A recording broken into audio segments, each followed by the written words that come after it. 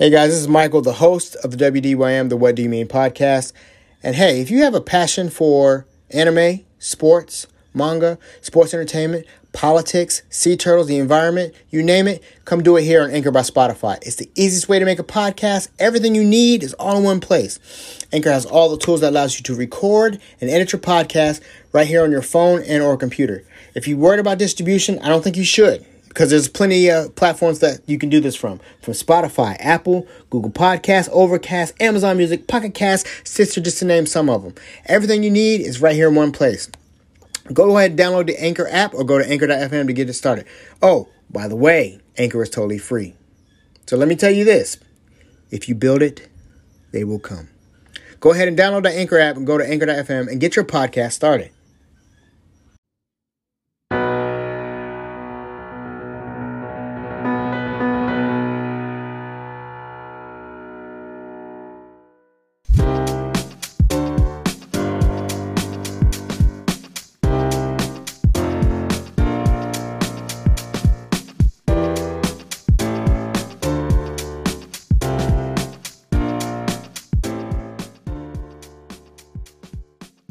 This is the WDYM, the What Do You Mean podcast.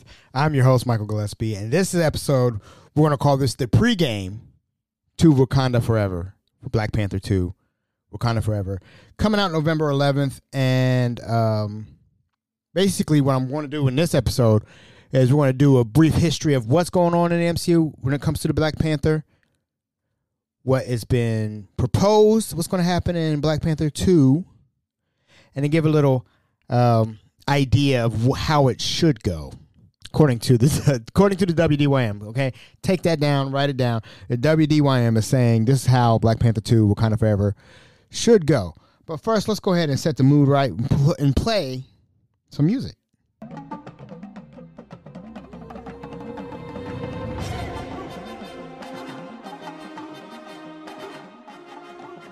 So, quick history of the MCU's version of the Black Panther. It all started back when Captain America Civil War came out, and T'Challa, the Black Panther's father, was killed in that movie.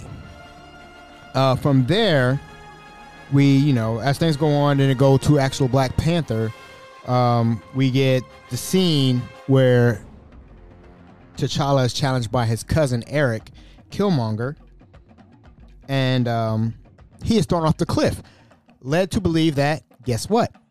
He died. We fast forward to Avengers Infinity War. We get Thanos' snap. And guess what? The Black Panther has died again. So in 3 movies, we had the Black Panther die 3 times. But wait, we have Wakanda Forever, where allegedly T'Challa dies again. And this is because of the passing of the actor Chadwick Boseman, who died 2 years ago. And Marvel thinks it's a good idea to kill a character in a fictional world based on the real life events of Chadwick Boseman. Now, I've talked about this briefly with my nephew. I firmly believe that this role should have been recasted just based on what we've seen in the superhero genre movies.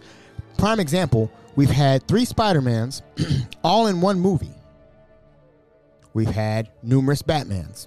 We've had numerous Supermans. We've had 2 War Machines. We've had 2 Hulks. We got 2 Thunderbolt Rosses, which the actor who played Thunderbolt Ross, he recently died. William Hurt, he died. And now allegedly they're having Harrison Ford play Thunderbolt Ross in a death. So we're, Marvel's not being consistent with what they're saying, whatever the case may be. But the recast idea is nothing new to superhero genre movies. And so in Wakanda Forever, T'Challa's supposed to die based on the events of real life. And wholeheartedly, I completely disagree with that, because that's not standard, and 2, it is difficult. I'm not going to lie. The decision to do is difficult, but precedents matters in my book. That, hey, you this is what we've done. You can't just do this because of the situation. Now, with that being said, again, the previews for Black Panther 2 shows somebody new in a new Black Panther suit. There's a mural with T'Challa's face on it, and apparently there's a funeral with everybody dressed in white to signify that something has happened. So the thing is that when we go to these movies and watch a movie, what are we doing? We're trying to escape reality for 2 hours, 2.5 hours, just to enjoy a movie. And again, I haven't seen the movie. I haven't seen previews. I've avoided spoilers as of November 6th. We're going to see a superhero allegedly pass away for the 4th time, or maybe third time. And it's just, that's too much. I mean, I don't know about you, but when it comes to superhero movies, they are a joy for me. It was a joy for me to see Tobey Maguire's Spider-Man. It's an absolute joy for me to see Chris Evans play Captain America. It's a joy for me to see Chadwick Boseman play Black Panther. But the reason is even bigger than that. It's representation that I like. I like seeing the Black Panther as a superhero that many people can celebrate. That's what, to me, Black Panthers represent. So the idea is that he dies, or they're going to show something to that nature of his death, allegedly. And this is not, in my opinion, again, this is my opinion, WDYM thing, is that they shouldn't do that. I would go as far as beat the mess out of Wakanda for what has happened. When you last left off of Black Panther, we noticed that T'Challa did open the doors for the world to have the resources of Wakanda, which is their vibranium, right? So their vibranium is a source of power for Wakanda, and I'm assuming that's what's going to start the movie conflict, that someone's going to get that vibranium because they want it. It's a resource that Wakanda has, is what makes them one of the most powerful nations in the world. But without their protector, the Black Panther, they're going to struggle, which is why I think the name of the movie, Wakanda Forever, is vital. Because, in my opinion, this is what's going to happen. If you've seen the preview, you know that Namor, who is a mutant in the Marvel comic books, his people are connected to Wakanda. For what? I don't know yet. But they're going to be upset for some reason at Wakanda at the lowest point, at one of the lowest points Wakanda has been, because they don't have a king. And you heard Queen Ramonda. You hear her in the preview say she has lost everything. Everything. So the question is, what would you do? If you had the pen and pad and you were the director, if you were Ryan Coogler, what would you do? In this case, hear me out. Here's what I would do. So this is after the blip, so everybody comes back, and T'Challa's on some sort of mission. Some sort of mission. A mission impossible for him to survive, right? And let's just say he's with somebody, and signal lost. The Black Panther suit is no way they could find where he's at, and he's missing. Because no matter what you do, in order to make your series, your movie, your TV show, your video game survive, you never kill off your main character. I'm just take a second for that.